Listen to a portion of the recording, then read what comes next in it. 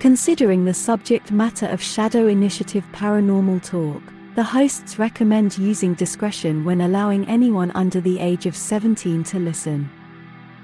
Listener discretion is advised. Shadow Initiative Paranormal Talk is proudly available worldwide on Apple Music, Spotify, Amazon Music, Facebook Podcasts, iHeartRadio, Stitcher, iTunes, Apple Podcasts, Google Podcasts, and more.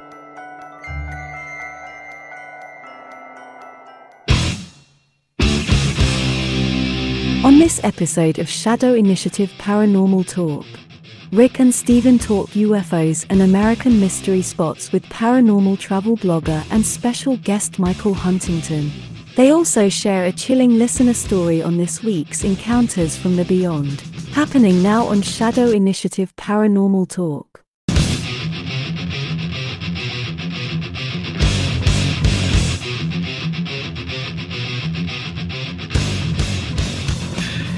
And welcome to another edition of the Shadow Initiative Paranormal Talk. We are your host, Stephen Lancaster, and yours truly, Rick Hale. Hey, Stephen, how's it going? You know, it is going fantastically. Right before I jumped on here with you, because I follow the Travel Channel's Facebook page or whatever, I keep getting these annoying posts of the reality shows. I just did air quotes for those of you listening at home, and they had a clip from the new Ghost Hunters. I guess they're back, I guess.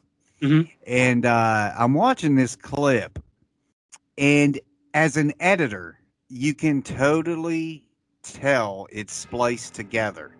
Like it shows Jason and Steve, the tattooed guy, Steve, and they're kind of coming up these stairs, and they hear something, you know, and there's a chandelier hanging there. Okay, so there's a chain, and the cameraman's back behind them. Okay, and it cuts to Jason.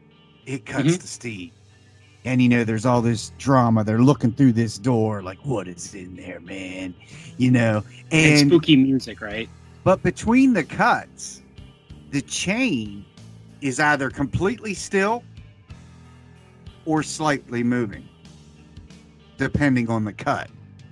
So I was just in the middle. That's suspicious. Yes, I was just in the middle of making a post like, how many takes did this scene take for them to splice it together to make it appear this way? Because the chain moves, then it doesn't. Then it moves, then it doesn't. So obviously the cameraman had bumped this chandelier or something at one point. It's like, come on, man! Nobody sees this stuff, man. Well, you know, it's I'm not quite sure who said this, but you know, the old quote: "Reality is the only word in the English language that should always be used in quotes." Yeah. Yeah. You know, right. So, speaking of which, earlier in the week, you know, I had gotten done with, you know, all my domestic deity stuff that I do around the house, and I decided to take in a little bit of the Discovery Plus or whatever it's called myself. So I thought that I would watch the show Vampires in America. Right. And dude, I am like maybe 10 minutes into the show tops, and I'm like, is this shit for real? Like, it's following these guys around, and they're vampire hunters. Yes. Everything. I think the one guy's name was Eric Street, and the other dude's name was Marcel von Tingen or something like that. He's you know, German, and I'm watching this, and I'm like, everything that they say about the vampires, it's almost as if they were doing some live action role play. Right. You know, like White Wolf stuff, Vampire the Masquerade. And I can't believe that some people are going to watch this and think, oh yeah, this is totally real. Like, these guys are out there staking vampires and, you know, chopping their heads off and whatnot. And it was the cheesiest goddamn thing I've ever seen in my life. And I got about 30 minutes in tops. I mean, 30 minutes tops. And I'm like, that's it. I'm done. with this. Well, it's funny because I thought it was supposed to come off like a deadpan spoof. Mm-hmm. Like they're literally taking it seriously, but it's so ridiculously stupid. That's what Yeah. makes it funny, because they're taking it seriously. Right. You know, it's like all they needed to make it better was just make this with the cast of Reno 911. You know, that's it. That would have made it perfect. With Lieutenant Dingle or But Dangle. it's like I said to you, go to their IMDb page. Everybody in that thing is an actor. An actor. They're actually actors. Mm-hmm. This isn't Well, real. I think the one guy is a stuntman. So, you know, but I thought it was hilarious how it's like he's talking about his scarf around his neck that's made of Kevlar. And I'm like thinking, wasn't that in the James Wood movie Vampires? Didn't they wear like Kevlar neck gaiters or something like that? And it was just absolute and utter ridiculousness. So I mean, if you know, we're not going to spend the entire show bagging on reality TV shows. No, we don't ever do that. No, we never do that. But it's like you got to practice some common sense while watching these things. I don't know about you, Stephen, but if I ever come across some bloodsuckers, I definitely want the Kevlar neck gaiter. Oh, absolutely. I'm all in for that. We got to check it out Amazon. I'm putting a shotgun barrel in its mouth and pulling the trigger. Then I'm sending the clip to Travel Channel. Yeah, here's your vampires in America. I got your vampires right here. Oh, wait. Oops, he was faking it. Turns out he just had fake teeth in. My bad. So, yeah. Go ahead. It's just so hilarious. But go ahead. Go ahead with what? What was I saying? I thought you said so. Oh, I was just saying so we'd move on. So we'd move on, yeah. You know, today we have got a great show lined up for everyone. We're going to be welcoming to the show ufologist and paranormal travel blogger Michael Huntington. And we're going to be talking about UFOs and, you know, quite a bit on the show today. And it's, you know, something, Stephen, I will admit I'm not much of an expert on. I'm only like, you know, a recent newcomer to the whole ufology thing, I'd say within, you know, since like the mid to late 90s. But, you know, Michael has made an entire career of visiting these places where UFOs have been seen and experienced, and going to mystery places and haunted places across the United States. And what I think is great is he does it in a way that I would love to do it. He takes his family along. I would love to be able to do something like that. So we are going to be talking to him today about his travels and about UFOs, government cover-ups, conspiracies, all of that kind of stuff. It's going to be a great show. See, and you just, you know what? You just gave, you didn't even realize it, Rick. You just gave the greatest pitch for the next reality show. In fact, when this show's over today, I'm going to write it up and I'm pitching it. I'm going to pitch it. Okay. Okay. What's hot right now, man? The vampire people. Okay. That's obviously what's hot right now. That is the vamp. Yes. And demons, they're the best. They're the go-to gift for Christmas every year. You know what I'm saying? So demons are always that keeps on giving. So we take your family. Okay. We take my family. And we become a reality show where people follow us around. We wear our little head cams, you know, vampire and demon slaying families. And our tagline, the family that slays together stays together. Bam. Bam, it sounds great.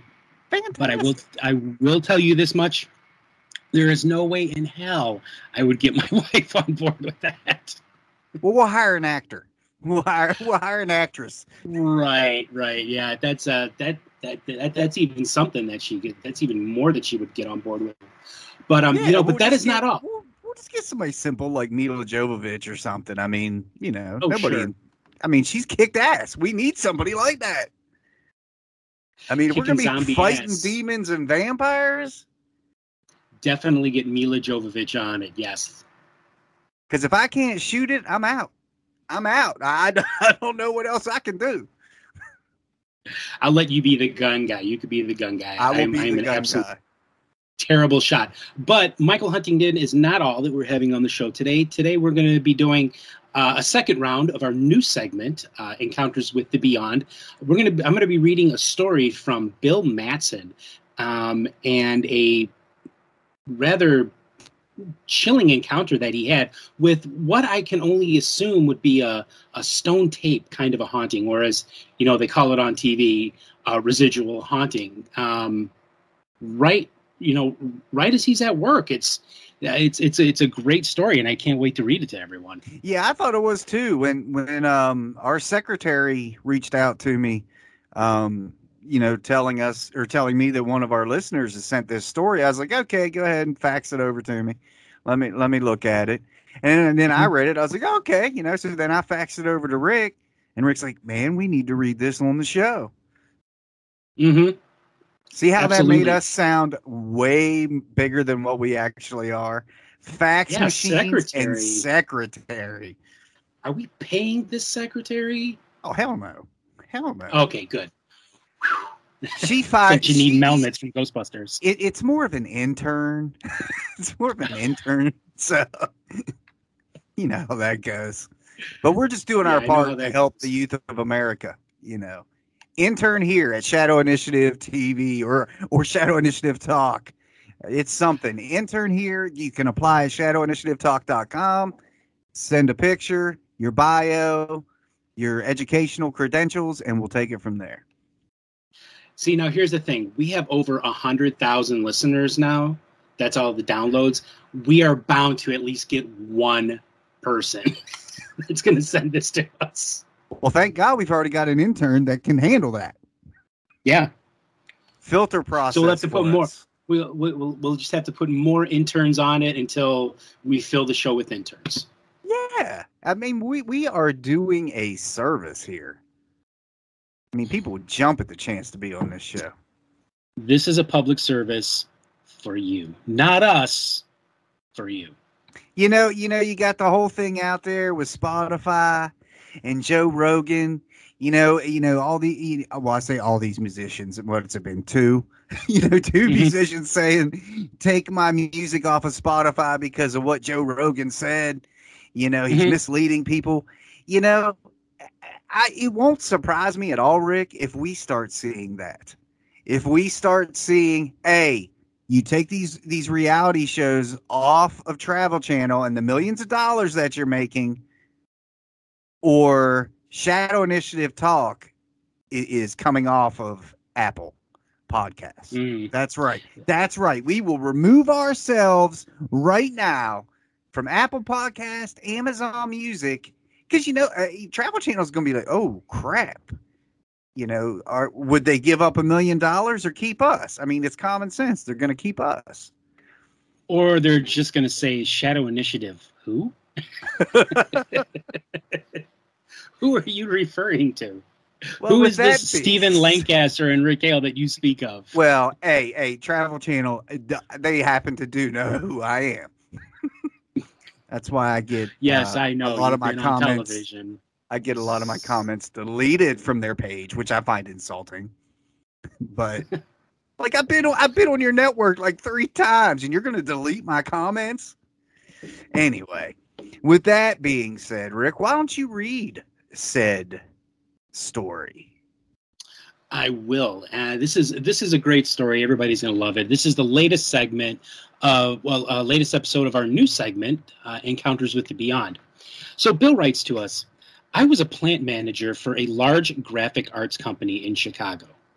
We dealt in color separations and preparation of film for offset printing. One day, the boss says, Bill, you're going to a managerial retreat for 10 days outside of Arlington, Virginia, at an old plantation called Arley Retreat Hall. It was an intense study of management starting at 7 a.m. and ending at 9 p.m. Sure, there was an hour off for breakfast, lunch, and dinner, and one bar was on the premises, and they closed at 10 p.m. When class let out at 9 p.m., you could see 80 people run to the bar to get as many drinks as they could within the next hour.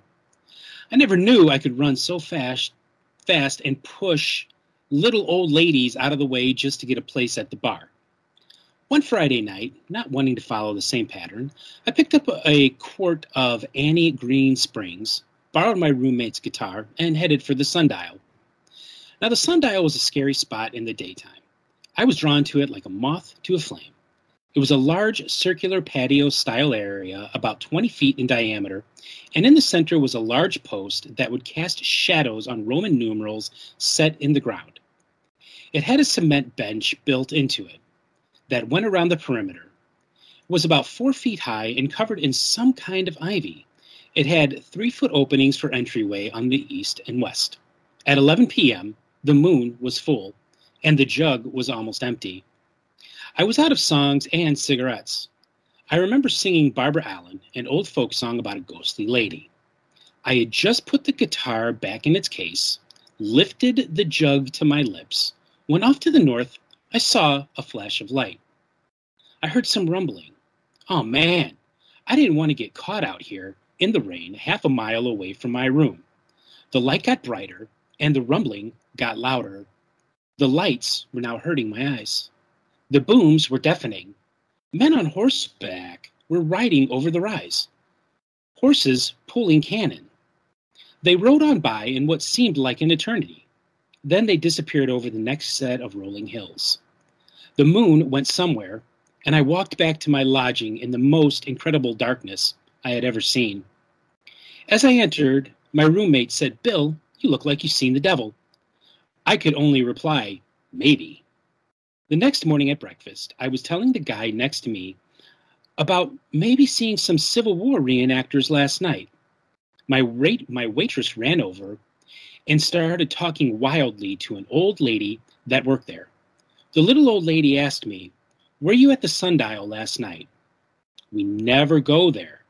It has haints. Strange things go on there." Well, I don't know.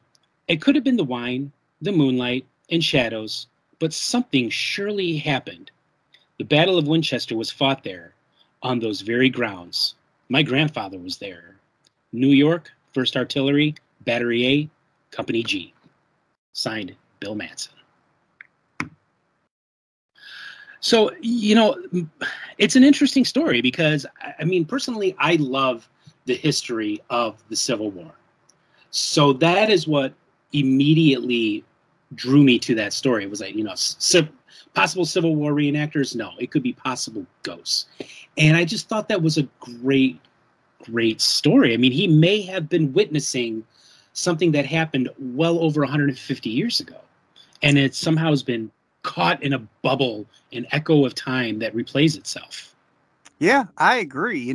I've always kind of been envious, at certain people, that let's say they work at the Battleship North Carolina, or they work at Fort Fisher, or and they work in Gettysburg. It's like they're there all the time. Now they're not like us, they're not there for that particular reason, but it just makes you wonder that if you took a person like us that's looking for this stuff all the time, what kind of data you could gather, you know what I mean, being there 40 hours a week or whatnot. Oh, absolutely. And this past summer, my family and I, we went to spent a couple days in Gettysburg, and it's like, I loved it just for the history, but I'm not going to lie to you, man. I was there the entire time. I was just like practically praying, please let me see a ghost. Please let me see a ghost. Nothing. And that's fine. Came away with, I took a ton of pictures there, came away with nothing. No personal experiences of the paranormal, but, I got to tell you, man, I love Gettysburg. And this story, Arlington, Virginia, that's not too far from where we were in Washington, D.C. So, it's, just a great story from Bill Matson. And we have like others from him. He sent us a slew of stories that we can, read in the future here. Yes, and if you guys and gals at home have a ghost story you would like to share with us here on Shadow Initiative Paranormal Talk, you can send it to us at shadowinitiativetalk@gmail.com or hit us up on Facebook at facebook.com/welcome to the initiative. And if you want to take it a step further and say, hey, I'd like to come on the show and talk about it, hey, we can make that happen. We're fairly reasonable guys.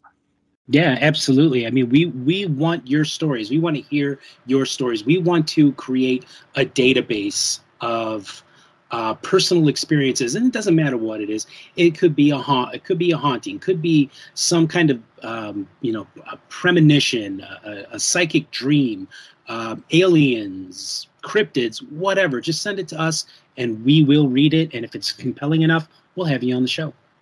Excellent. So with that being said, we are going to take our first commercial break. And when we come back, who we got? Michael Huntington. Yeah. We're going to be talking UFOs. We're going to be talking hot rods of the gods piloted by little gray men. See, didn't say green men, because I know that there will be at least one person who would correct me. Yes, we are going to probe Michael Huntington. We are not going to do that here. Come on, it makes for great TV. Sorry, podcast listeners. You're just going to have to use your imagination. But guys, check out these commercials, and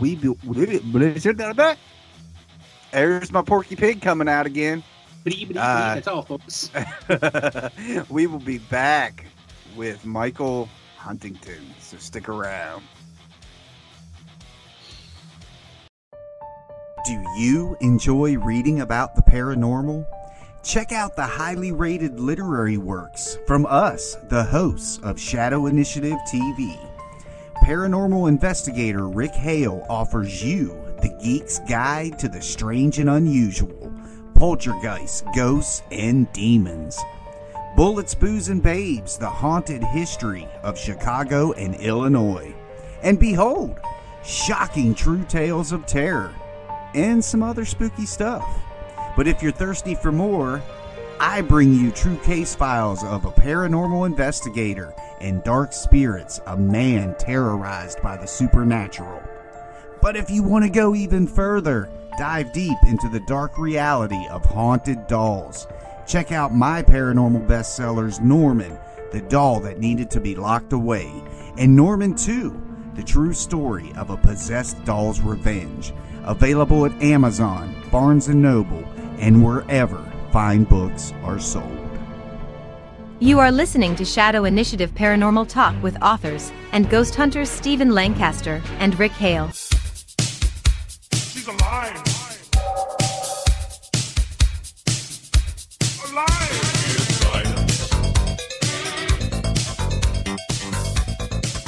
So, welcome back to the Shadow Initiative Paranormal Talk with your host, Stephen Lancaster, and myself, Rick Hale. Today, we welcome to the show Michael Huntington. Michael Huntington is a paranormal travel writer, blogger, and UFO researcher from Cape Girardeau, Missouri, who has investigated the unusual since the late 70s. He has traveled to hundreds of places in the U.S. with his family, documenting strange locations and lost lore, building a paranormal location GPS research database with multiple thousands of locations. Michael has been a guest on dozens of paranormal, cryptid, and UFO-related radio programs, including Somewhere in the Skies, Spaced Out Radio, and UFO Classified. Michael has appeared on television discussing UFOs and has been interviewed for several documentaries, including the cryptid feature Momo, the Missouri Monster, and On the Trail of UFOs. Documentary series produced by Small Town Monsters, as well as last year's Creature from Big Muddy Film and upcoming Grand Tower UFO doc produced by Red Room Media. Michael's writing and photography work can be found on all social media, Facebook, Instagram, and Twitter. The Strange Travels blog, the occasional print medium, and the soon-to-be-released Strange Travel book series. So, Michael Huntington, welcome to the initiative. Thank you. Thanks for having me. Looking forward to this. Great.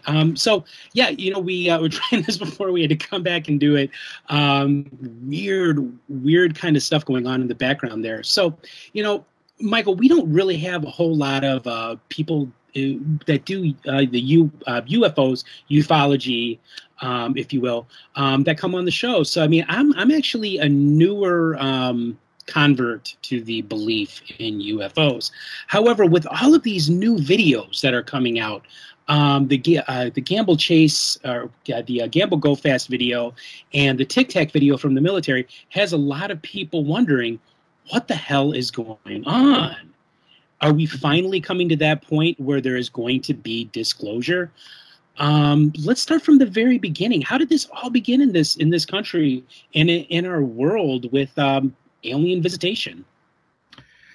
Well, it's still debatable as to whether the answer is alien visitation. There's certainly been UFO phenomena, flying saucers, UFOs, alien craft or whatever talk since probably World War II. Although science fiction came about at the end of the 19th century. Sure. There was talks, Martians visiting the Earth, and we had War of the Worlds. So the idea of life on other worlds coming here struck sort of a fear within humanity, and that's always kind of been with us. The people from the heavens coming down and being superior to us or whatnot. But Sure. Really, the golden age of UFOs began with Kenneth Arnold in 1947 when he saw 9 objects over the Cascade Mountains, and the newspapers picked that up, ascribed them as flying saucers, not due to their appearance but due to how they flew. And after World War II, we were in a different age. Movies, television was coming into its own. There was a preponderance of newspapers, so the culture just sort of jumped into it. Especially with movies and television and whatnot. So UFOs became a big thing, and of course people started seeing them. Now, objectively, were they seeing actual things? Yeah. What they are is, pretty much at the heart of the debate as to, are we being visited by extraterrestrial or interdimensional beings with superior technology? And people have pondered this, and the government's looked at it, and UFO researchers like myself have been fascinated with it. We followed the cases and read the books. We're looking at 75 years now of continuous UFO topic, continuous influence within the culture. And while you look at the news, you may see, it may seem like there's a lot of UFO stuff going on. We're also living in an information age. There's a lot more internet access. There's a lot more, smaller media, to spread these stories. As somebody who's been researching UFOs for 45 years, I can tell you that UFOs have always been within the media. Sure. They've come about recently within the past 5 years or so. I get like 2017 when To the Stars Academy, in conjunction with a couple of intelligence people, brought forward some videos that were anomalous. The Tic Tac video from the 2004 Nimitz event, and then the Go Fast and the gimbal videos more recently off the East Coast. They're anomalous, and they're recognized as being as such, even from the government's viewpoint. So that's really gotten a lot of people, just within the past few years, more interested in the subject. But it is a subject that has been around, like I said, for 75 years. There is a rich history, a rich literature, and thousands, if not hundreds of thousands of cases.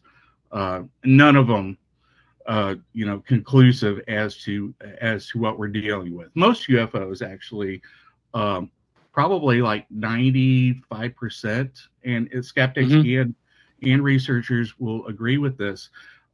Most UFOs are just misidentifications. See, and I will admit myself, I have had those misidentifications.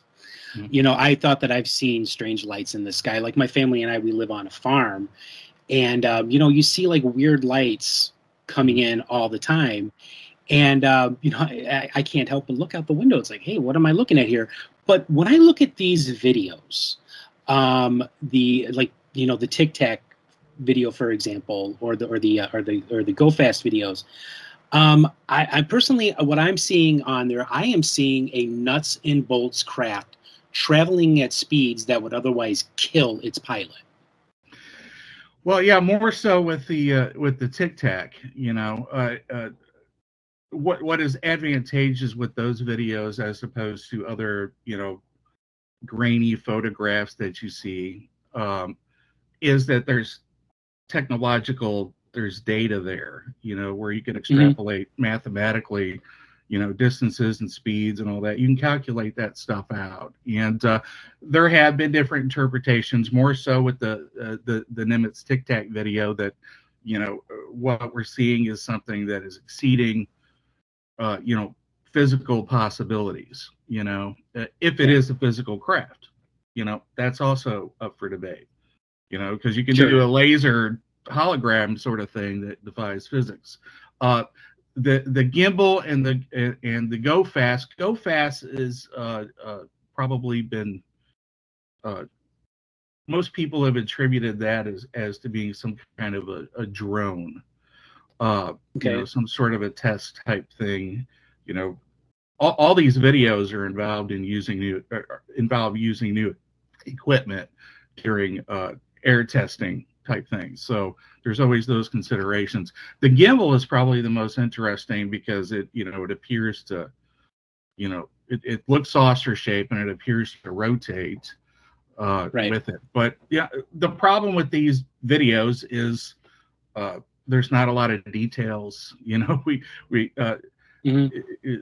don't know how they were necessarily released and gathered and how they move. There's a problem with the chain of evidence there, and of course also within UFO culture, there's a long tradition of not trusting the government when it comes to the issue, and so the community is sort of divided as to what these are, how we interpret them. They've certainly galvanized and moved the news cycle, but those things do come and go in waves. Ultimately, what we want is to try to look at this subject scientifically and to try to look at these cases scientifically. One benefit that has come about, from a lot of the media push is the Galileo Initiative, the development of the Scientific Coalition for Ufology. We're starting to get some, scientific interest, from mainstream science to, at least, they haven't done anything yet. They're setting that up, but there's hopes that, we can get some sort of instrumented field study at phenomenological locations, which is what I'm interested in, hotspots, where weird things happen. That's the best way to get evidence and to try to figure out what some of these things are. Some UFOs may be extraterrestrial. Some may be some sort of natural phenomena we don't understand, like some sort of Earth-like phenomena, some sort of plasma atmospheric phenomena. There's a lot of different theories, and they're still theories, and what we need is more data, more evidence, especially as science. Within ghost hunting, within cryptozoology, all of these same issues are dealt with, and there's even some people believe that they're actually different aspects of the same phenomena. There's sort of that view too, that UFOs and ghosts and cryptids may have some, a similar source, in some circumstances. And as somebody who travels around and looks at locations, I can tell you that there are spots where, the place is haunted. There's UFOs and there's cryptids. All in these interesting geographic locations. So well, they call that. Go ahead. No, I was done. Oh, okay. I was going to say they call that high strangeness, correct? Where it seems like all of this activity just sort of centers on one place. And, of course, one of those places being the Skinwalker Ranch. Mm-hmm. That seems to be a place of extreme high strangeness. Yeah, there are places like Skinwalker Ranch, the Marley Woods, a place that I've been researching, Grand Tower, Illinois. There are these places, these localized anomalous hotspots, these la la lands, these where there's just a preponderance of folklore, because one man's spook light is another man's UFO and another man's ghost, so there are these interesting places. I've been to the Marley Woods. I research a lot at Grand Tower. I have an invite to Skinwalker Ranch, so I will be visiting there sometime this year. Lucky dog, that's all I'm going to say. I when I travel around, and I catalog these places, I'm not just armchair. I actually go to these places to document them and photograph them, because I like to put myself in those places, and to share as much data, as I can. So, I try to go to these places to experience them first and foremost, and to document them, because, a lot of times you don't get the chance to do that. But, I'm a full-time researcher. That's pretty much what I do. I travel around looking for any sort of weirdness that I can find, haunted houses, ghosts, cemeteries, cryptids, UFOs, whatever I can find. And there are strange places everywhere. I do want to touch on some of these strange places, because I'm very intrigued now with Marley Woods.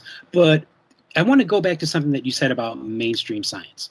Now, it just seems like mainstream science has almost made up its mind, and that these things could not possibly exist. Do you think that mainstream science actually does the public a disservice by staying closed off from this kind of phenomena?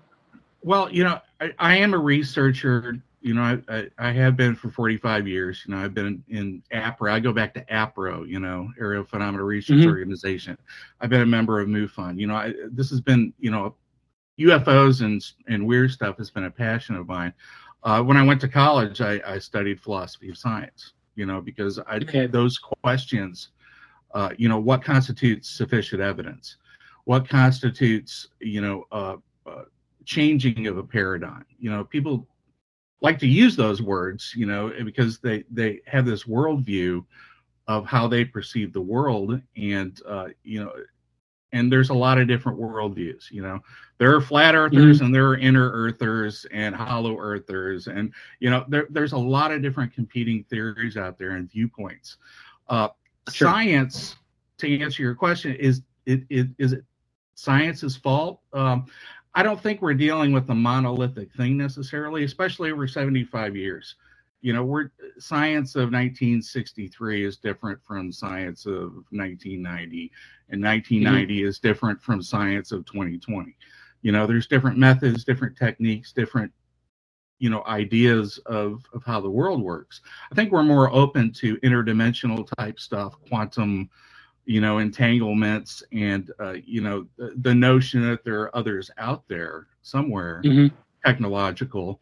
But all this comes down to, what constitutes sufficient evidence, and what does mainstream science require in order to convince them. We do have this adversarial idea that, science is like, nope, they're against it because of religion or power or whatever, and everybody makes comparisons to Copernicus and Galileo and all that. I think that's sort of a wrong view. Science, mainstream science, is who you need to convince. It's not the public. It's not a TV show or another UFO researcher or somebody. Mainstream science is who you need to convince. And what mainstream science requires is very good science. It requires a methodological, programmatic approach. It requires the promotion and presentation of scientific papers and peer review, and I tell this to a lot of my colleagues, within the UFO world, that we're not doing that. We have rarely done that.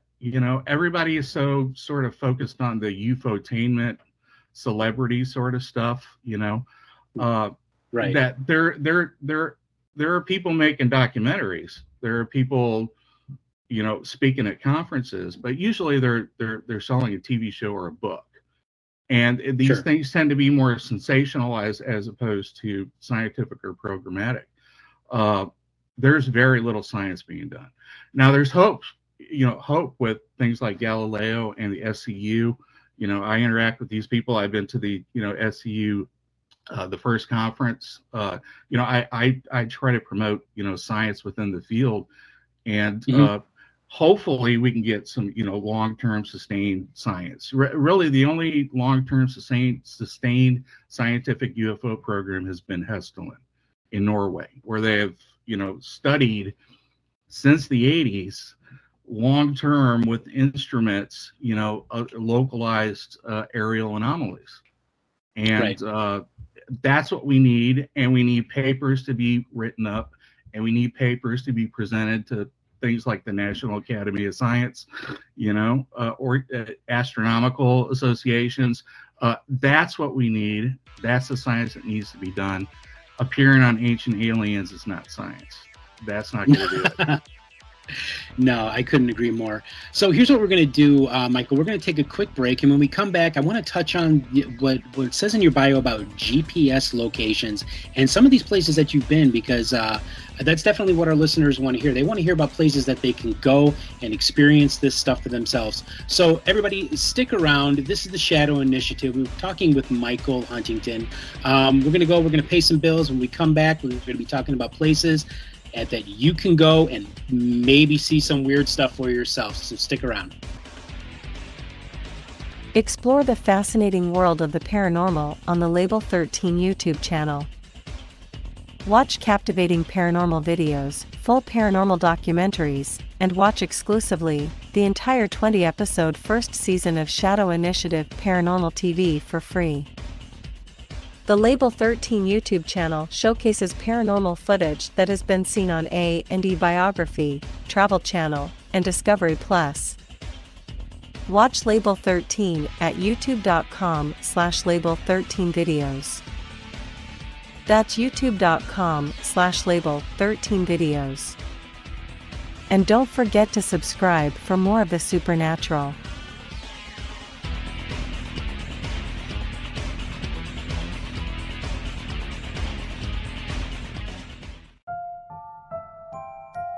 Join the hosts on Facebook at facebook.com/welcome to the initiative. That's facebook.com/welcome to the initiative. Want to be a guest on Shadow Initiative Paranormal Talk? Is there something you would like to hear discussed? Contact the hosts at shadowinitiativetalk@gmail.com. That's shadowinitiativetalk@gmail.com. We now return to Shadow Initiative Paranormal Talk with your hosts Rick Hale and Stephen Lancaster. And welcome back to the Shadow Initiative with Stephen and Rick. We've been talking to Michael Huntington, and we've been covering UFOs today. And right now we want to check out some of these weird places that he has been and weird places that you can go and experience some of this stuff for yourself. So, Michael, I found it really interesting in your bio how you talked about the GPS locations. Is that a website that people can go to and, find these places for themselves?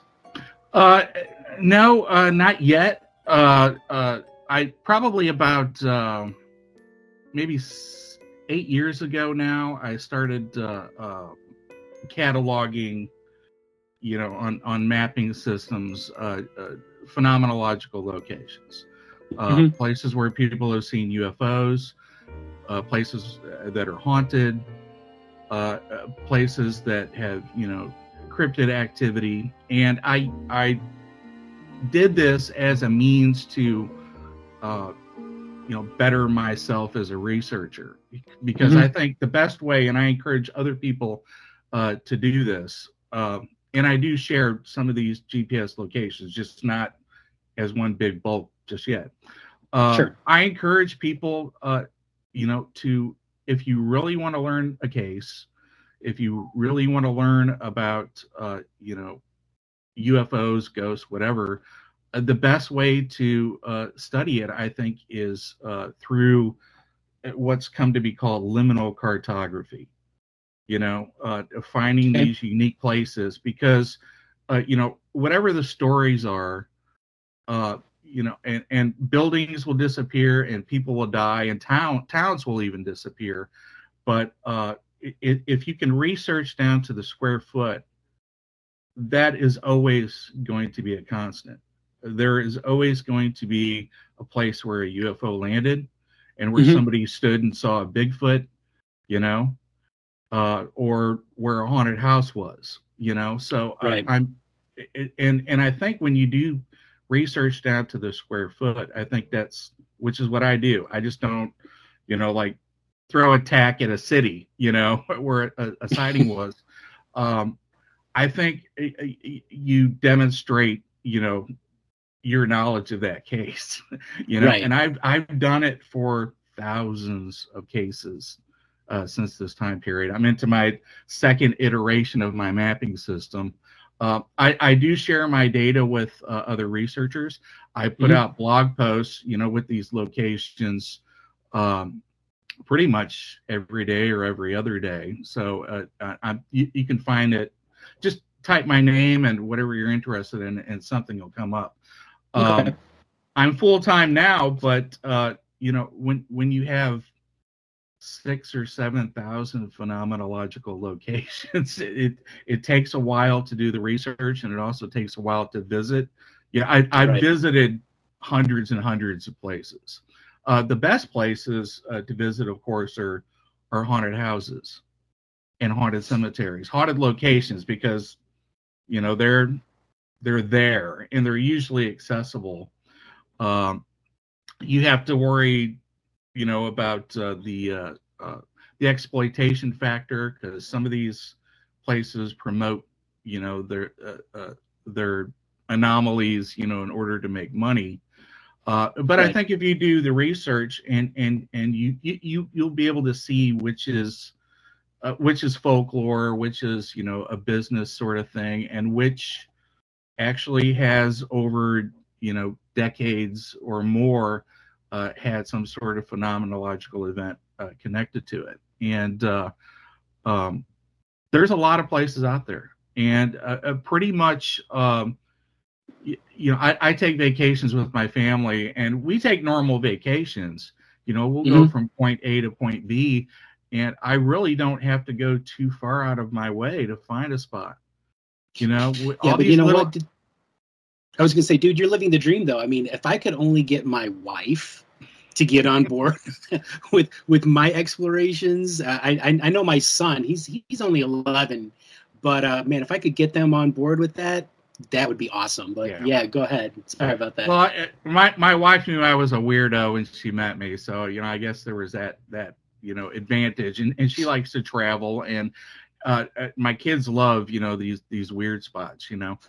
Sure. We go to conventions and all that sort of stuff too. We'll go to museums and all that, as long as I'm not taking them too far out of the way. Sometimes that's a possibility. If it's an old abandoned cemetery out in the middle of the wilderness, that's when it gets a little because GPS doesn't always work everywhere. Right. But yeah, they've been sports. Generally they're, as long as they're not in the car for more than 5 hours, and there's a swimming pool at the hotel. They're fine. I'm looking forward to getting an RV here in a few years and taking it to the next level, but we'll see. That sounds like fun. So let's talk about some of these places that you have visited. You've mentioned a couple of them, Grand Tower, which is here in my home state of Illinois, and Marley Woods. So let's start with Grand Tower because I'm sort of familiar with this one, but I want you to tell our listeners that they, about this place they can go and experience the weird for themselves here in the land of Lincoln. Well, Grand Tower is an interesting spot. I've probably been visiting for like about 6 years now. It's just on the other side of I'm in Cape Girardeau on the Mississippi River on the other side, about a half an hour away or so from Grand Tower. So it's a local weird spot to me here. It's on the Mississippi River on the Illinois side, southern Illinois. It's called Grand Tower because there's a feature in the river called Tower Rock, very noticeable, rock feature, that going up, I think a couple hundred feet right there in the middle of the river. And what makes Grand Tower interesting, along with a lot of other places like Skinwalker and Marley Woods, is there's just so much weirdness in one spot that it sort of goes, because it's just a small population, Sure. But we're talking, Bigfoot, we're talking UFO encounters, we're talking ghosts, we're talking electromagnetic phenomena, we're talking, Indian massacres, just so much just in one spot, It all kind of comes together to make a perfect storm of the strange and unusual. Yeah, and it makes for good storytelling, and it makes for, I love visiting those spots, more than just a singular spot because, I can get more bang for my buck, when I visit places like this. Plus, it's just, if something's going on and it's tied to geography or geology, these are the places where we need to be. And the more stuff going on, the more questions are asked. And, is there a connection between, like a cryptid and UFOs? Is there a connection between ghosts and, some sort of vortex or electromagnetic phenomena? Why Grand Tower? Why Marley Woods? Why Skinwalker Ranch?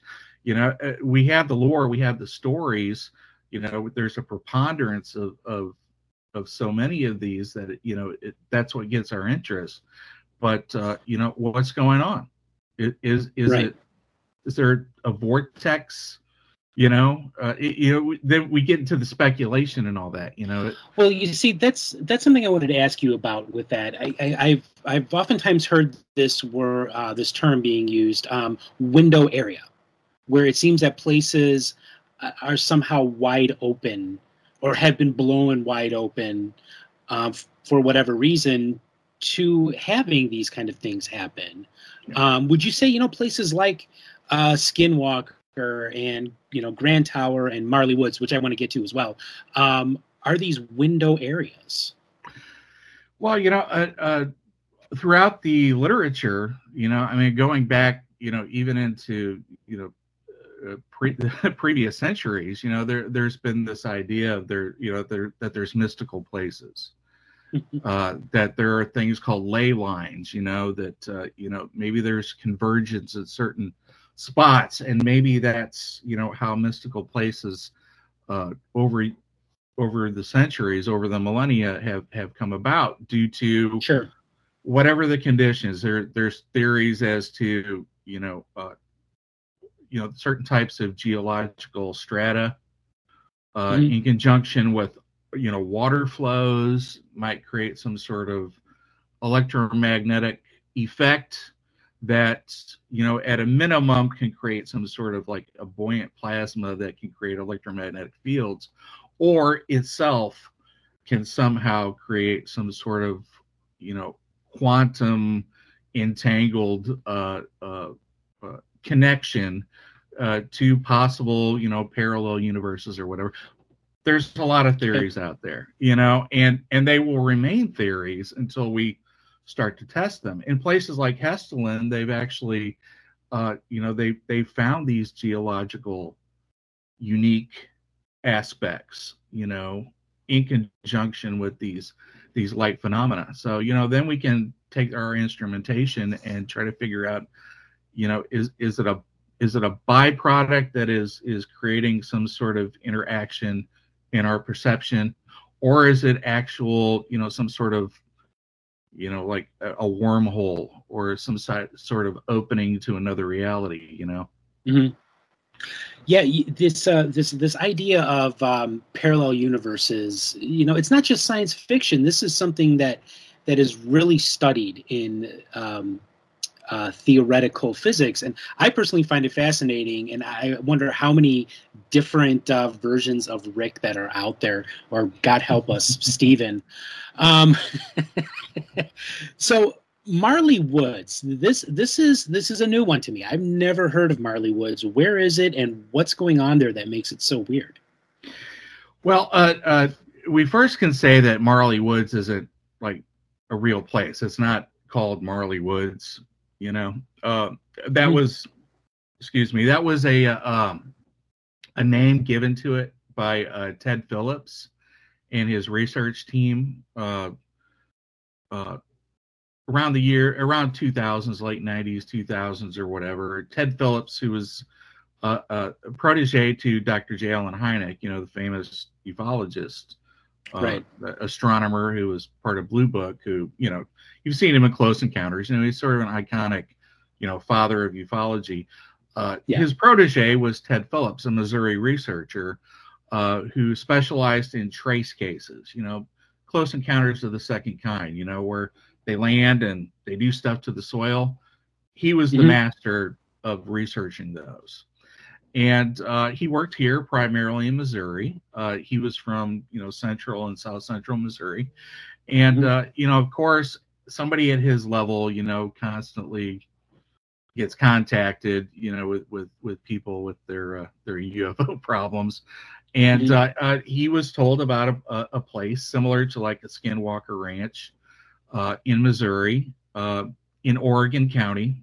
And out of respect to Ted passed away year before last, but out of respect to his team that is still around, it's sort of an undisclosed location.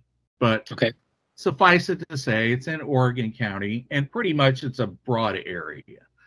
But the research that they conducted in the 2000s was primarily on a couple of different ranches that had, all the classic Skinwalker type stuff, cattle mutilations, UFOs, vortexes, weird dinosaur-like creatures appearing, time slips, just anything that you could think of, really, just within a little small region, right. And it's pretty much, considered Missouri's Skinwalker Ranch. And I've been there probably 7 or 8 times now. I'll go again through there in April. It's an interesting place. Haven't really experienced anything overtly, but like all the places that I visit, sometimes anomalies will show up. Photographic and video anomalies that really don't constitute, hard evidence, but they're interesting. And certainly open to interpretation. But, I think the more that we put ourselves in these places, I think, that's where we're going to see something strange happen. So we need to keep putting ourselves in these places in order to hopefully experience something. Right. Do you think that there's like a symbiotic relationship, that there has to be a person there in order to experience this? Or, or it just happens all the time, regardless of somebody being there, like if a tree falls in the forest and there's nobody there to hear it, it doesn't make a noise. Do you think that we are, that we're attracting this stuff? Yeah. Yeah. There's a lot of theories out there, and I try to avoid, unifying theories, because I think we should look at every single case on its own merits. Because somebody seeing a UFO here may not be connected with somebody seeing a UFO over here. In fact, this UFO over here might be a government experiment that has nothing to do with this over here. So we really kind of need to look at these cases individually. Certainly, you sort of need a witness, whether it's a person or an instrument, because you have to have a receiver in order to get the data. You need a witness. There are questions with those that sort of take this unifying viewpoint as to whether or not we're dealing with a singular phenomenon with an intelligent sort of attribute to it. There are some people that have extrapolated from Keel and Vallée and sort of created this almost like a Loki-like trickster entity. And there are some people that actually believe that exists, some sort of, interdimensional being or beings that can manifest themselves in different ways, and be perceived differently by who they're appearing in front of. And it's an interesting theory. It sounds attractive. It can answer a lot of different things, but it also, we're sort of getting into, pseudo-religious belief type stuff, invisible creatures, it becomes sort of a religious sort of thing. Right. If we just believe in those and don't have anything, demonstrable to show that they exist. And there's a lot of that going on now. There's sort of a deification of the phenomenon, and people talk about UFOs, ghosts, and Bigfoot as if they're a being, as opposed to an anomalous event. I try to stay within the, as a science-based person, I try to stay looking at each of the cases and viewing them as anomalous events. Are some possible anomalies in our minds? Certainly. I think some absolutely. Are some induced by environmental conditions? I think it's been demonstrated that electromagnetic fields can create hypnagogic states in some circumstances.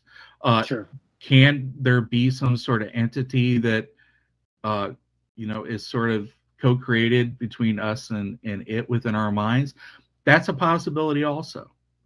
But again, we can theorize forever, and these theories have been around.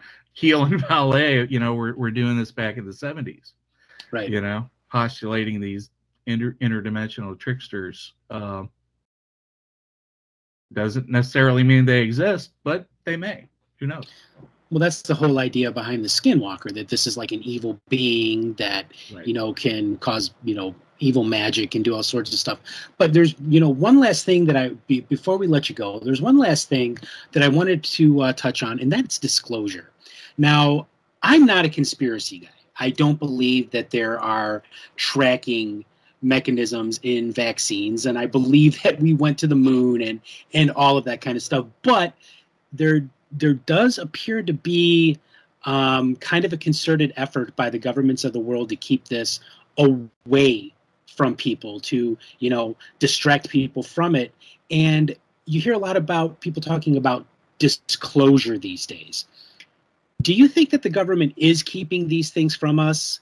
And the follow-up question to that, do you think we're ready for disclosure?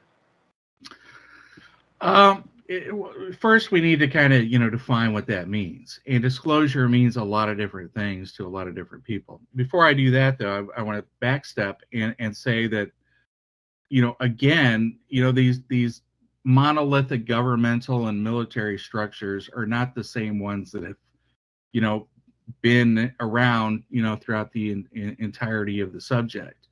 The Air Force of the 50s and 60s is different than the Air Force now. Mm-hmm. And, so, we're dealing with different administrations, different time periods, some have been more open than others, some not, some generals are, more open than others and some not. Has the government been interested in this subject? Absolutely. The Air Force invented the term UFO. Mm-hmm. They had research projects. Certainly, there's going to be an interest, at least on a security level, as to what's going on. Certainly, in a public safety sort of thing, especially during the Cold War, can we manipulate our people? Or can the Russians manipulate our people? We just had War of the Worlds and, World War II, so Right. Influence of mass hysteria and influence of the public and propaganda is a big concern. So it's something of interest, but it's also something that the military and governments have used, as cover for, Cold War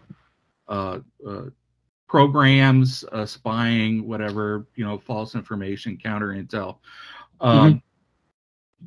Now, to disclosure, with disclosure, there's this underlying notion that aliens crashed in 1947. The government has the bodies. We know that aliens are here. We've covered it up in Area 51. And, we may have had treaties with aliens, and we know that they're abducting people and all that. That's sort of the underlying,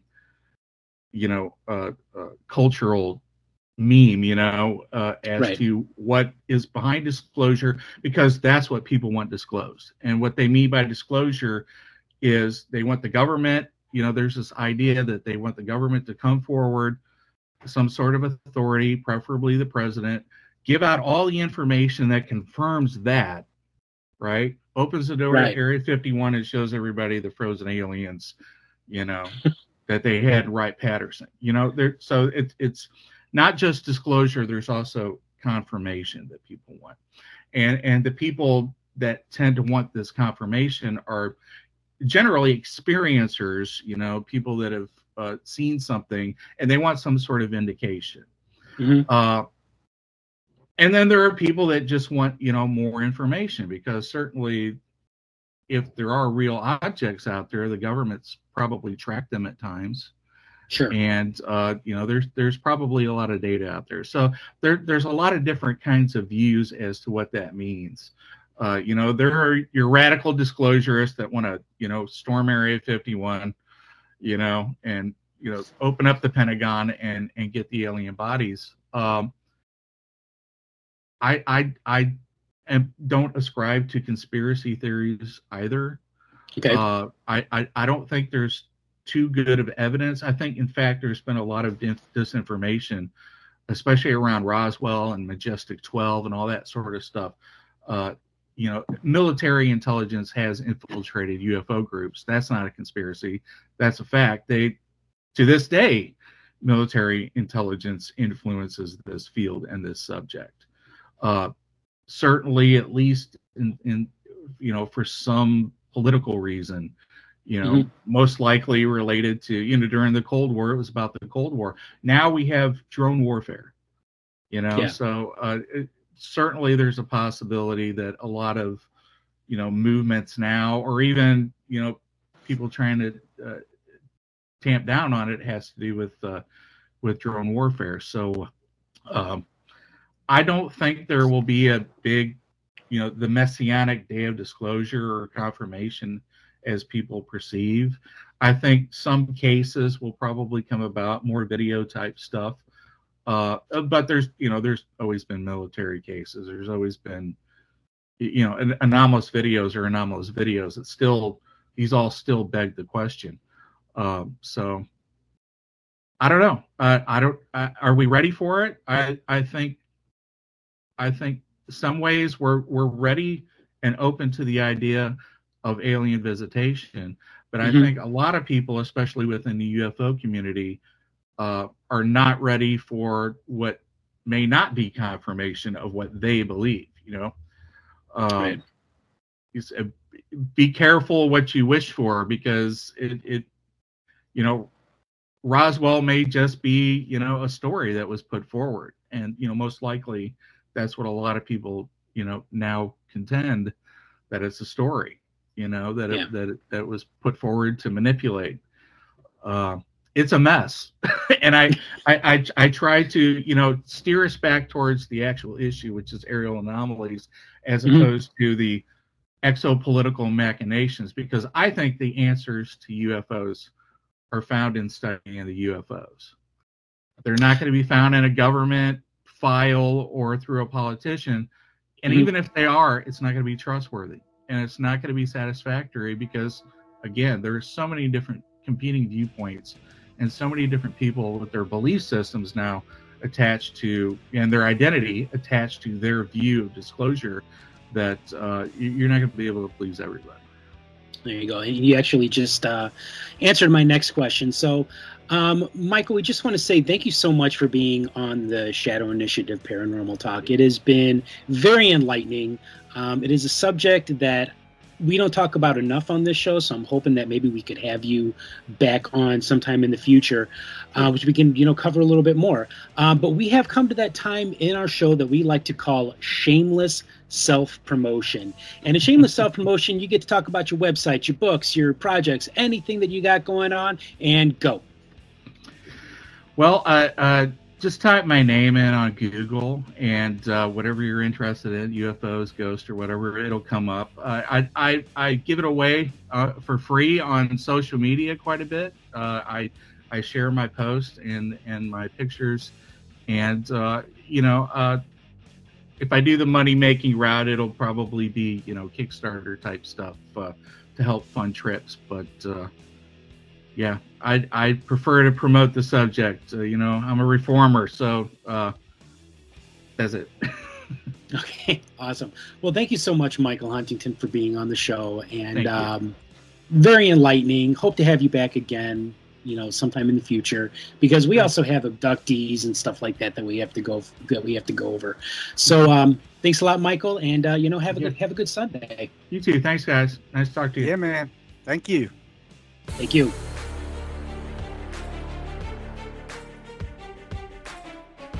Hey, my friends, check out my good friend Chris Beck and his work at All Around Art. From lifelike paintings to detailed sketches to phenomenal tattoo artistry, if you can dream it, Chris can bring it to life on canvas or your skin. His art has been showcased in published works such as the paranormal best-selling book Norman 2, the true story of a possessed doll's revenge. Visit him online at facebook.com/allaround.art.55. All right, we are back to Shadow Initiative Paranormal Talk.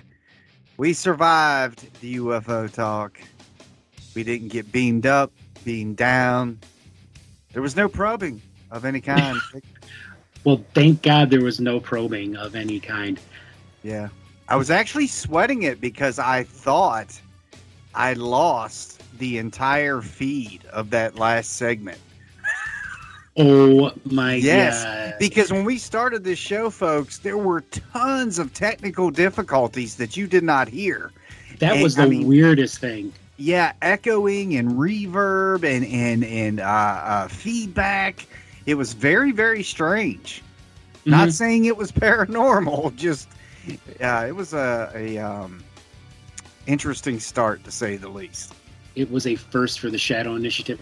So, Stephen, it's just not something that we talk about enough on this show. UFOs, possibility of aliens, interdimensional beings. But there's something, that he did say that I kind of wanted to, to ask you about. It's like, are people really ready are they so caught up in what they want to hear that they're not ready to hear the truth? I mean, what do you think about that? Well, it's like we've talked about the disclosure thing before. Right. It will never happen. Even if it's all true, it will never happen because it'll cause mass panic. And I mean, what's going to happen. Every redneck and their guns, and, it's just going to be chaos. And people shooting at everything that moves. And, I mean, look at what a radio broadcast did alone in the 50s. That was a joke. I think that was the 30s, wasn't it? War of the Worlds, whenever that was. Yeah. They were boarding up their houses, dude. I mean, and that was a joke. So, I don't know, man. And to answer the other part, it's just like we see in our field, man. You can tell these people until you're blue in the face that Zach Baggins is not real. And they will defend him because they don't want to hear, just like a producer told me a long time ago when I would not do a project he wanted me involved in. Mm-hmm. He said, Steven, people don't want their paranormal busted. No. And that was in reference to all these shows. That's why it's all being faked. That's why it's all being blown out of proportion. Because that's what people want to see. They don't want to believe that, it couldn't possibly be fake. But it is. Yeah. Well, yeah. I mean, I think that on the television side of it, that things are. But, I'm going to say that I agree with him that we really are not ready for disclosure. Disclosure in the sense that, these are alien beings from other worlds and they're either among us or visiting us. I mean, dude, we can't even get along with our neighbor who is a different religion or another color, right. Or, they happen to love somebody of the same sex. We can't even get along with them. How are we going to get along with something that has followed a completely different evolutionary path than us? I mean, it's not like it's Star Trek or Star Wars where it's humanoids with some weird shit on their forehead. These are beings that are vastly different from us in culture, psychology, appearance, whatever. Vastly different from us. Yeah, I was having the same conversation with a colleague of mine the other day about racism. And, he's a black dude and a good friend of mine. And, I just said to him, I'm like, man, it blows my mind that this is even still an issue. Mm-hmm. Sitting here in 2022, this is still an issue on all sides. There is racism everywhere. And we want to tell people there are aliens? Like, no. Yeah, no, we can't even handle each other. I don't like using the term redneck. That is not something that enters into my. See, I can do that because I'm in the redneck Riviera. It's not something that enters into my vocabulary. But you do have to make some serious considerations. Take religion, for example. If all of a sudden, if you have like the three big religions of this world, which is Christianity, Judaism, and Islam. Those big three have been telling people throughout their entire history, God created us, that's it. We are unique, we are special, there is nothing else other than us. Right. You bring something like that into it, the panic just from religion alone would be insane. Wars would be started. There would be mass suicides. There would be even probably an interstellar war because they couldn't handle having like a Vulcan standing in front of them. Like this is somebody from hundreds of light years away. They would not be able to handle it. But yeah, go ahead. What's funny? Well, it's not even funny. It's disgusting to me. Religion. The paranormal, ufology, cryptozoology, whatever. Every single one of those things are $1 million industries. So, of course, the Catholic Church is a $1 billion industry. Of course, we know paranormal TVs, millions and millions of dollars. Cryptozoology, it's all anything that's out of the ordinary, anything that's mystifying has a dollar sign on it. Well, I can't really speak to that because I do believe that there are multitudes of people that are the faithful. They believe. I agree very much in what they. So it's like I can't really speak to that. I agree. I'm just saying. My point is if something were to come out. And say, beyond a shadow of a doubt, ghosts do not exist. There goes $1 million industry.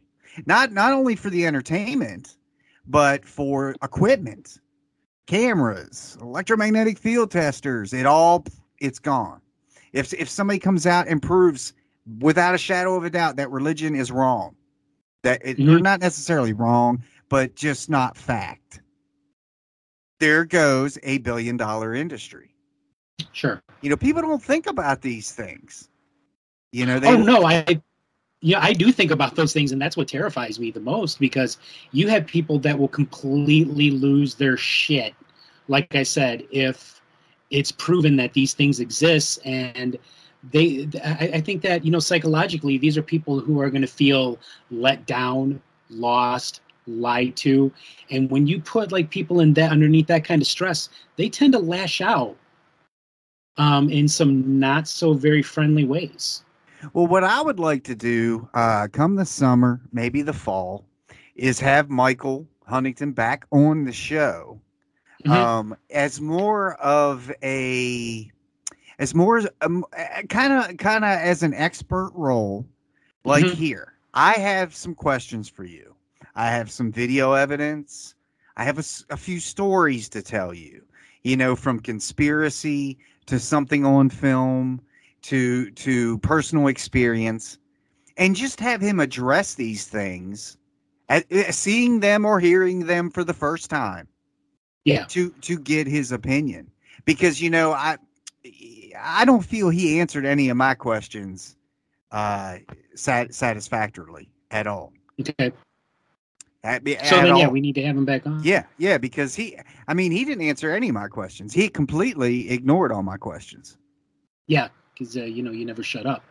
Yeah, because I never got the opportunity to ask Michael Huntington any questions because of Mr. Showboat over there. So why don't you? All you got to do is cut in, man. You keep your thing on mute the whole time. This is not the Rick show. This is the Rick and Steve. Tell everybody else that.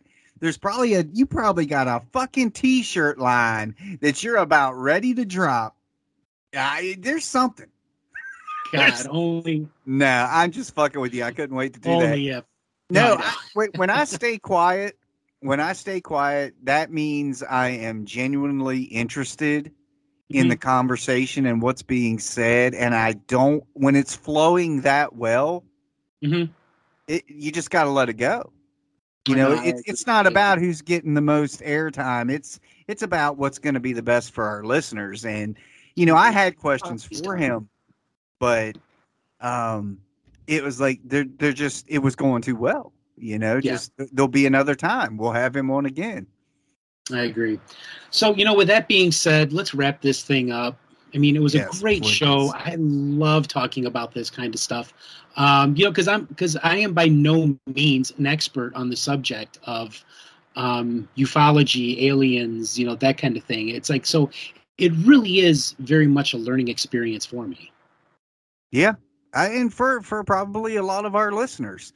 So, as we expand here at Shadow Initiative Paranormal Talk, we hope to bring more of the UFO chasers, the ufologists on, people who I'd love to bring somebody on that's been abducted and talk to them about that.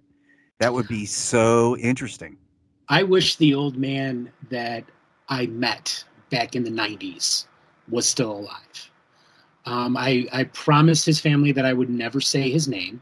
Met him in Evanston, Illinois. He was a relative of a guy that I worked with.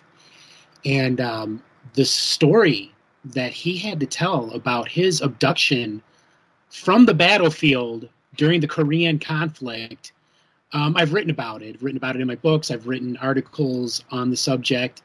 And just his story is what turned me into a believer. Wow. That's cool. It's a shame.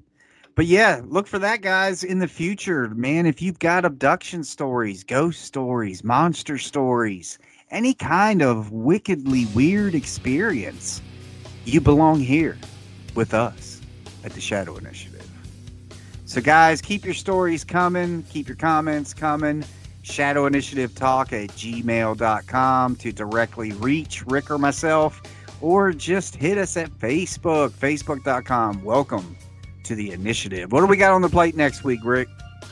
You know what? It's just going to be you and I discussing all things strange and unusual. Oh, okay.